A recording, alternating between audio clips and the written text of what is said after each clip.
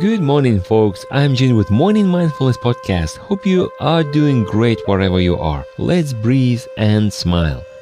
Here's the saying, if you find yourself at the dead end, there's at least one way out, the way you came in. What can we do if we get to the dead end? Let's state the obvious. We cannot proceed any further. I often see people do this, and I've been there too, trust me. We start reasoning. We tell ourselves that we are doing okay. Here's the tricky part. Are we really at the dead end, or is it just a temporary obstacle?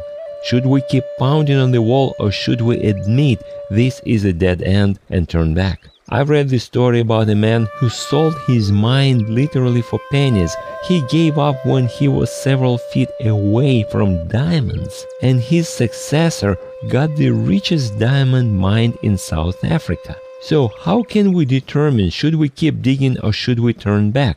Not an easy question to answer, and certainly I'm not aware of a blueprint that fits every scenario.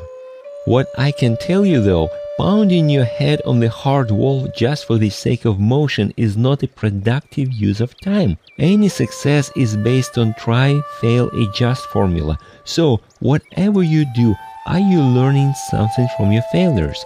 Are you adjusting? The best thing would be to find somebody who did what you are trying to do and ask him how they got where they are. Another option would be to find a coach who can help you to identify your blind spots and to set up a plan of action for you. But what if you are like Walt Disney? What if nobody's done it and the whole world is telling you that you are crazy? I think the biggest criteria would be, do you have a clear vision of what you are trying to accomplish, and do you have a plan to make it happen? Well, whether you're digging for diamonds or coming up with new Disney or trying to figure out how to escape dead-end job, the first option would be to stop and think, get information, analyze, explore various options. Believe you can do it, and most likely, keep digging. Perhaps the dead end is just a roadblock and you can take a detour. Hopefully I inspired somebody to think today. We'll definitely talk more about that in the future.